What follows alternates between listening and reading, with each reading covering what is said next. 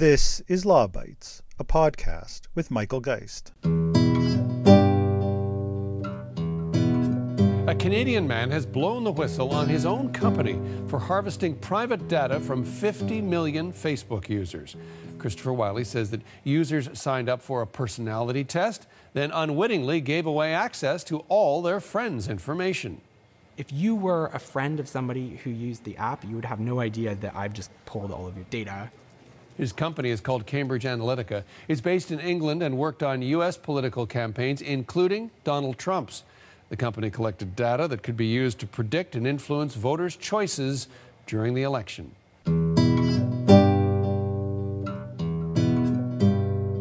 The controversy over Facebook and Cambridge Analytica may seem like ancient history, but the case was recently back in the spotlight in Canada as the federal court sided with Facebook and against the Privacy Commissioner of Canada in a decision arising from a 2019 investigation into the matter. The Privacy Commissioner had ruled against Facebook, but Facebook disagreed with the findings and took the matter to court. The court sided with the social media giant, concluding that the Privacy Commissioner failed to provide sufficient evidence that Facebook had not obtained meaningful consent when sharing information with third-party users, and it rejected a claim that Facebook did not adequately safeguard user information. What lies behind the decision, and what does it mean for privacy reform in Canada? My colleague Teresa Scassa, who holds the Canada Research Chair in Information Law, is widely regarded as one of Canada's leading privacy law experts. She posted on the decision soon after its release, and she joins me on the podcast to talk about the ruling and its broader implications. Teresa, welcome to the podcast. No, thank you very much, Michael. Yeah, I'm really glad you've come back. In this case, to talk about, frankly, a case that I think for many is in the rearview mirror, but popped up yet again here in Canada. And this involves Facebook and Cambridge Analytica. Just recently, the federal court dismissed a Privacy Commissioner of Canada case against Facebook that stems from its investigation into that case. And this, of course, dates back now many years. So there's lots to unpack with respect to that decision, both what it means for that case, but I think perhaps even more for what it means for privacy reform. But why don't we start with some background on this particular issue? You know, for those that have forgotten or wish they could forget, you know, what was the issue around Cambridge Analytica and Facebook? Yeah, so the Cambridge Analytica Facebook scandal broke in around 2015, and it highlighted some of the broader issues that were part of the complaint to the Privacy Commissioner. Because I think, although it is, you're right that it is about this particular set of facts that is in the rearview mirror. I think the issues that the case raises and that were part of the complaint are very live and important ones. And basically, Facebook, like many other social media and other platforms, allows third-party apps to be developed for its platform.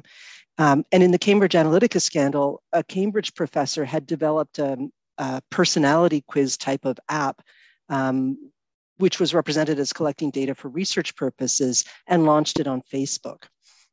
Users who installed the app had agreed to its privacy policy, and once installed, the app provided access to those users' profile information and to data of their Facebook friends. So essentially, they install the app and their friends may not know it, but the app gets access to data of those friends. What made this more of a scandal was the story that was broken by the media that data from the app had then been sold to Cambridge Analytica and another company, and was used to create psychographic profiles of individuals. And those in turn were used to target political messaging to them in relation to the US primaries and also in relation to the UK's Brexit campaign. And so there was, obviously this use, a very, very troubling use of the data collected by the app. And so the broader issues behind the complaint to the Privacy Commissioner's office related to the responsibility that Facebook, the platform in this case, has for the data collection practices of third-party apps on its site. And so that's really the core issue behind this case. Now, Facebook had its own privacy policies, its terms of service. It had told users that apps might ask for permission to access users' content and information. and that the app's policies and user agreements were going to govern this. It also provided additional features starting in 2010 for notice to users installing an app about what categories of information that app wished to access, and links to the privacy policy, and a chance to grant or deny permission. So Facebook's position was essentially that, it had the platform, it had its own privacy policies, it warned users, it told them that they had to pay attention to the app terms and conditions. It had terms and conditions for app developers, and it basically said this infrastructure satisfies privacy law. And so one of the key issues in this investigation was whether that's the case. What's the responsibility of a platform that is essentially opening the doors to access to user data, in that context? Okay, so clearly a case that attracted global attention, both because of the role that Facebook plays in social media and more broadly, but in particular the connections that were ultimately made into the political realm and the influence that some of that had. The case has ultimately resulted in investigations around the world with billions in penalties in some cases. You mentioned the Canadian investigation. Can you unpack a little bit what happened in Canada? What brought this case now to Canada, and what commissioners got involved? The scandal part involving potential the selling of the data and the interference with the election, that was less of an issue in Canada than it was in the UK or the United States.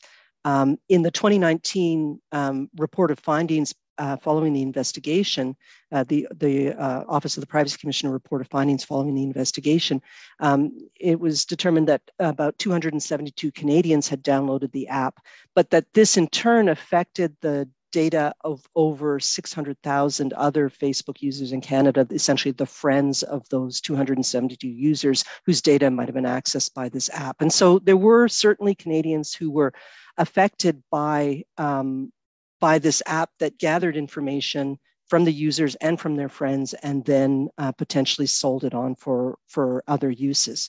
And so the complaint in Canada was brought by 3 members of Parliament, asking the OPC to investigate to determine if PIPEDA, the Personal Information Protection and Electronic Documents Act, had been breached. And so that's essentially how it arose specifically in Canada. You mentioned other privacy commissioners. The Privacy Commissioner of British Columbia was also involved in this case. One of the companies that received data was based in British Columbia, and so there was that link to British Columbia as well. Yeah.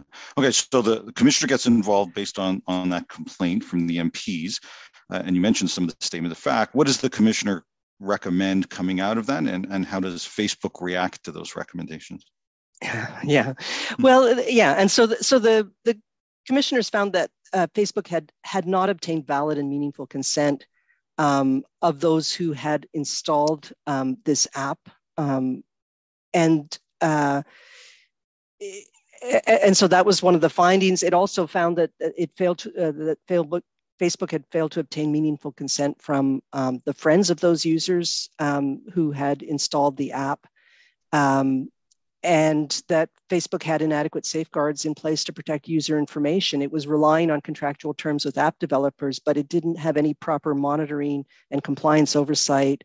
There wasn't any evidence that Facebook had taken enforcement actions. And so it's an interesting set of findings in that they basically put a lot of responsibility on Facebook. If Facebook is going to operate a platform that collects and amasses and invites people to contribute a lot of user data, and then makes it possible for app developers to develop apps that also tap into that user data, essentially this report of findings is saying that Facebook has more responsibility than just to have terms and conditions for the app developers and expect the app developers to comply with them. They have to do something more.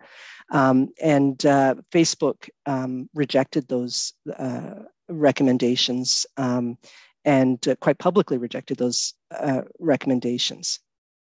Yeah, so Facebook's just not on board. And for those that have encountered Canadian privacy law, one of the frustrations, one of the reasons that we've seen calls for reform is that there isn't order-making power. It's a recommendation. And if you want to go further, you've got to go to the federal court, which is what happened here, right? The Privacy Commissioner Facebook's not on board with the findings and the recommendations, so we go to the federal court. For those that are unfamiliar, once we go to the federal court with one of these PIPEDA cases, what happens?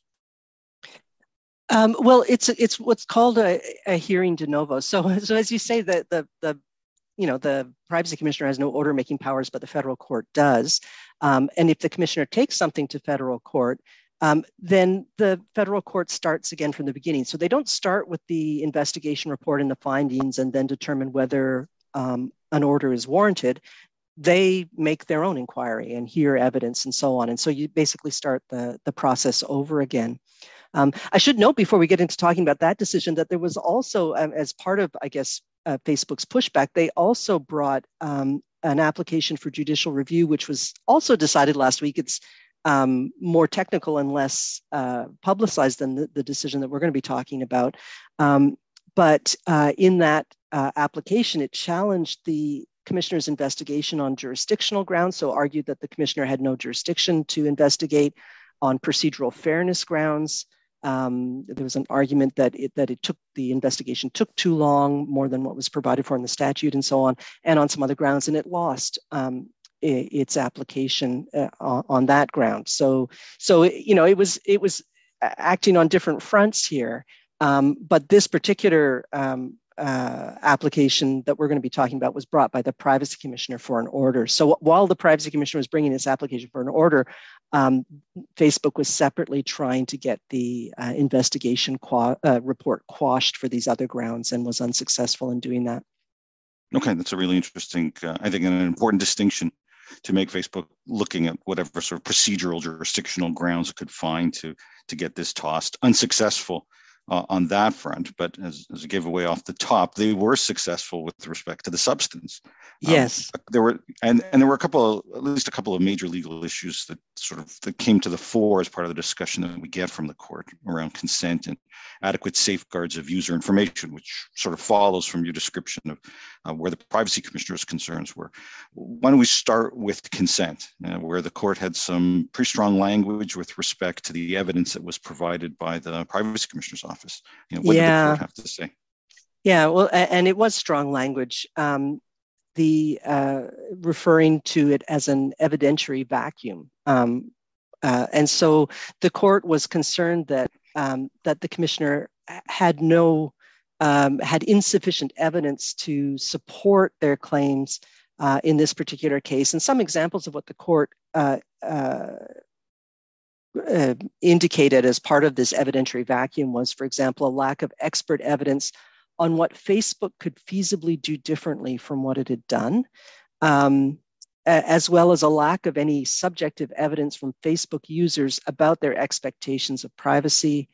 The court noted that under Section 12.1 of PIPEDA, the commissioner can compel Facebook to provide evidence, so the court was critical of the commissioner for not using 12.1. Saying that the commissioner's response had been it didn't use 12.1 because Facebook would not have complied or would have nothing to offer. And the court said in response to this, it's the commissioner's burden to establish a breach of PIPEDA on the basis of evidence, not speculation and inferences derived from a paucity of material facts. And the court complains that it's being asked to draw too many inferences in this case about what users would or would not read when they saw different privacy policies, about what they might find discouraging, about what they would or would not understand, and so on. So it's a pretty sharp rebuke of the commissioner. Yeah, it certainly was, and it's hard to understand why the privacy commissioner's office wouldn't have at least tried to obtain some of this information. But there are other elements of the judge saying that he just doesn't have something to work with that I think raised some concerns, and you certainly raised them in a post that you wrote about them. You just mentioned, for example, judge saying, well, how am I supposed to know about people's reasonable expectations here? You highlighted that in sort of some of your initial commentary on that. It's not as if we're dealing with a vacuum when it comes to what people's reasonable expectation of privacy might be. Yeah. Well, and I teased these points out of the decision. I mean, basically, the decision is the commissioner didn't have enough evidence. There isn't sufficient evidence. It's a hearing de novo. The court says there isn't enough evidence to support this, so I'm not making an order. And that's the decision. And so some of the comments that I tease out and explore in my blog post, as you mentioned, relate to what we would call obiter or other comments that are made in the decision that don't directly go to the heart of the decision. But I tease them out because I think they're so important in thinking about the reform of PIPEDA and the things that we have to be attentive to in reforming PIPEDA. So these comments about the subjective expectations of Facebook users I think are really important. Reasonableness in law, the reasonable person standard tends to be is an objective standard, and so it looks objectively at what a reasonable person, who's a bit of a construct, would think or do in certain circumstances. And reasonableness plays a really important role in PIPEDA, considering what a reasonable person would expect or consider appropriate in circumstances. And the judge, in discussing the evidence, complains that there's no evidence from users about their expectations, which would have, and I quote here, enabled the court to better assess the reasonableness of meaningful consent in an area where the standard for reasonableness and user expectations may be especially context dependent and are ever evolving. And so that troubles me deeply, because what that seems to suggest is this attitude that as our privacy rights are eroded, which they have been for years now, in very significant ways by a variety of different data collection practices. We're bombarded with long consent policies that we don't have time to read. We're expected to use certain platforms for work. And so, we have to consent, but we don't really have any choice but to consent to the privacy policies, because that's the reality. We have to use these tools. We need cell phones. We need to do, we need to engage in all kinds of different commercial activities, and all of this comes with, privacy policies and consent. And so, consent becomes a bit of a fiction in that context. But what the comments of the judge seem to suggest is that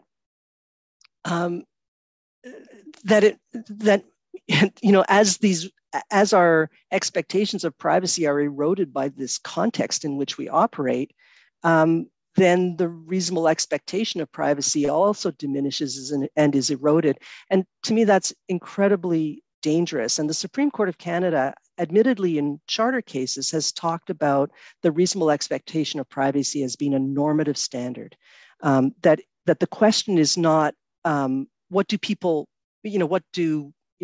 let's figure out who reasonable people are and think about what they expect in this, context in which we find ourselves, but rather think about it normatively, in a sense, what the reasonable person should be entitled to expect in those circumstances. And so that protects the reasonable expectation of privacy and gives us a sort of something to hold on to in a context in which, we're really fighting against the current in terms of the desire to collect more and use more and more of our personal data in a whole variety of different contexts. So I think that those comments in the decision are really concerning and really important, and highlight the need to emphasize the importance of a normative approach to reasonableness in this data protection law and in other ones. Yeah, indeed. I mean, your comments sort of bring to mind the famous line from Scott McNeely of Sun Microsystems: if you have no privacy, get over it. And if that's the approach that you take with respect to what your reasonable expectation is, then it really is a move to zero in many respects, and that surely can't be the standard that we establish in Canada. The decision also focuses on the adequate safeguards. It's Facebook's responsibility with respect to adequate safeguards. And there the judge seems to be making a plea to Parliament in some ways to sort of get on with privacy reform, talking about the submissions that came both from Facebook and from the OPC about what the law could be or should be. But he suggested that it's not the role of the court to step in with its view. It's up to Parliament to act. Was that your take on it? And what signal do you think this sends with respect to to PIPEDA reform, Bill C-27, which has languished now for months, indeed, I think even really for years, if we go back to the earlier bill that was introduced by Navdeep Bains. Yeah, yeah, and those comments are really interesting because they start with this, this call, what sounds really like a call to Parliament to reform the law, and they finish with essentially a chastisement of the commissioner for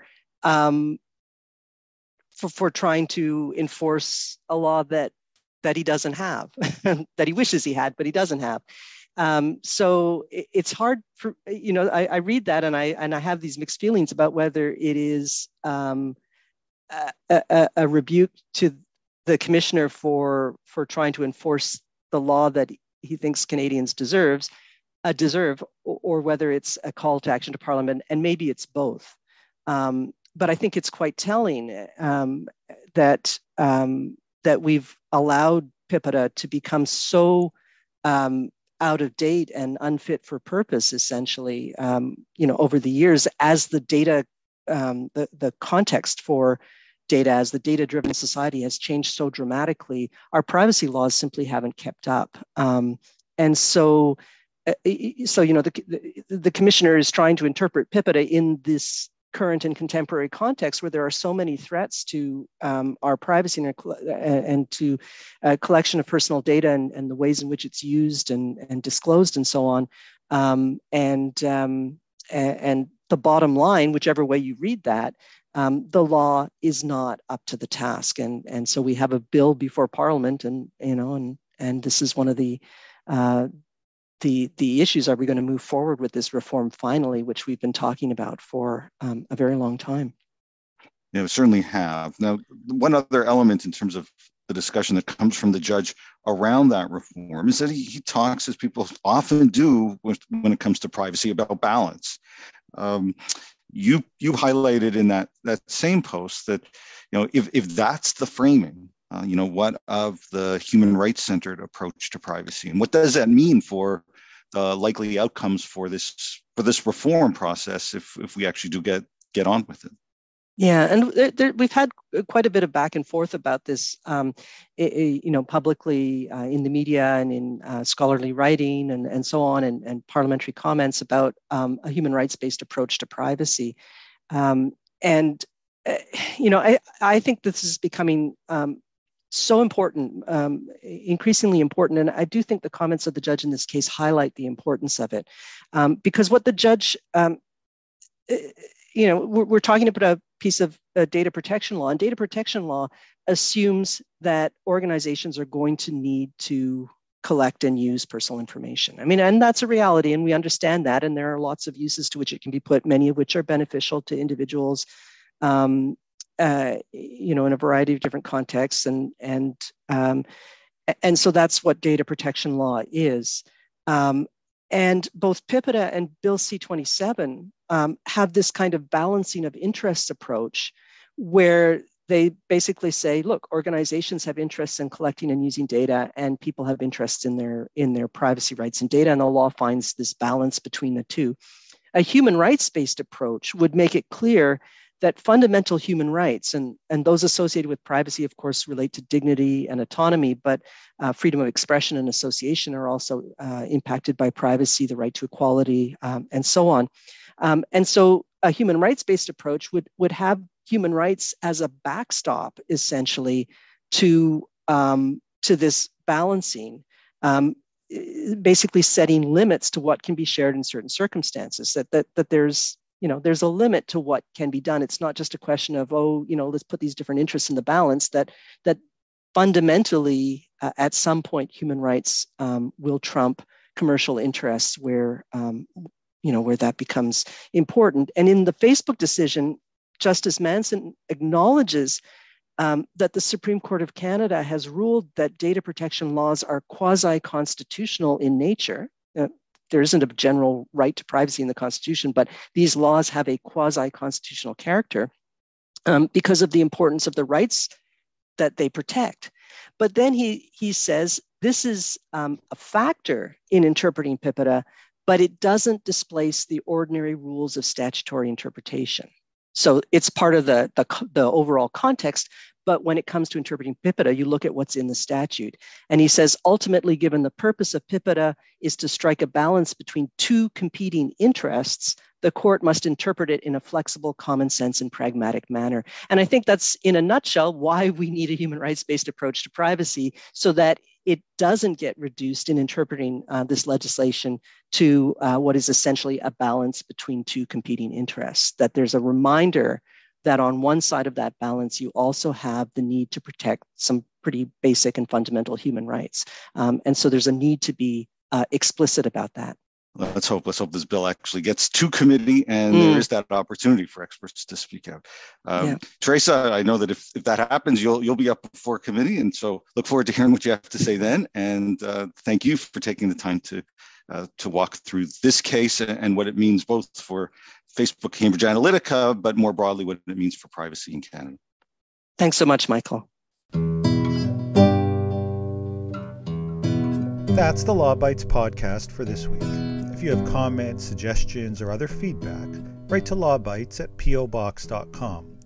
Follow the podcast on Twitter @LawBitesPod or Michael Geist @mgeist. You can download the latest episodes from my website at michaelgeist.ca or subscribe via RSS at Apple Podcast, Google, or Spotify. The Law Bites podcast is produced by Gerardo Lebron Laboy. Music by the Laboy brothers, Gerardo and Jose Lebron Laboy. Credit information for the clips featured in this podcast can be found in the show notes for this episode at michaelgeist.ca. I'm Michael Geist. Thanks for listening, and see you next time.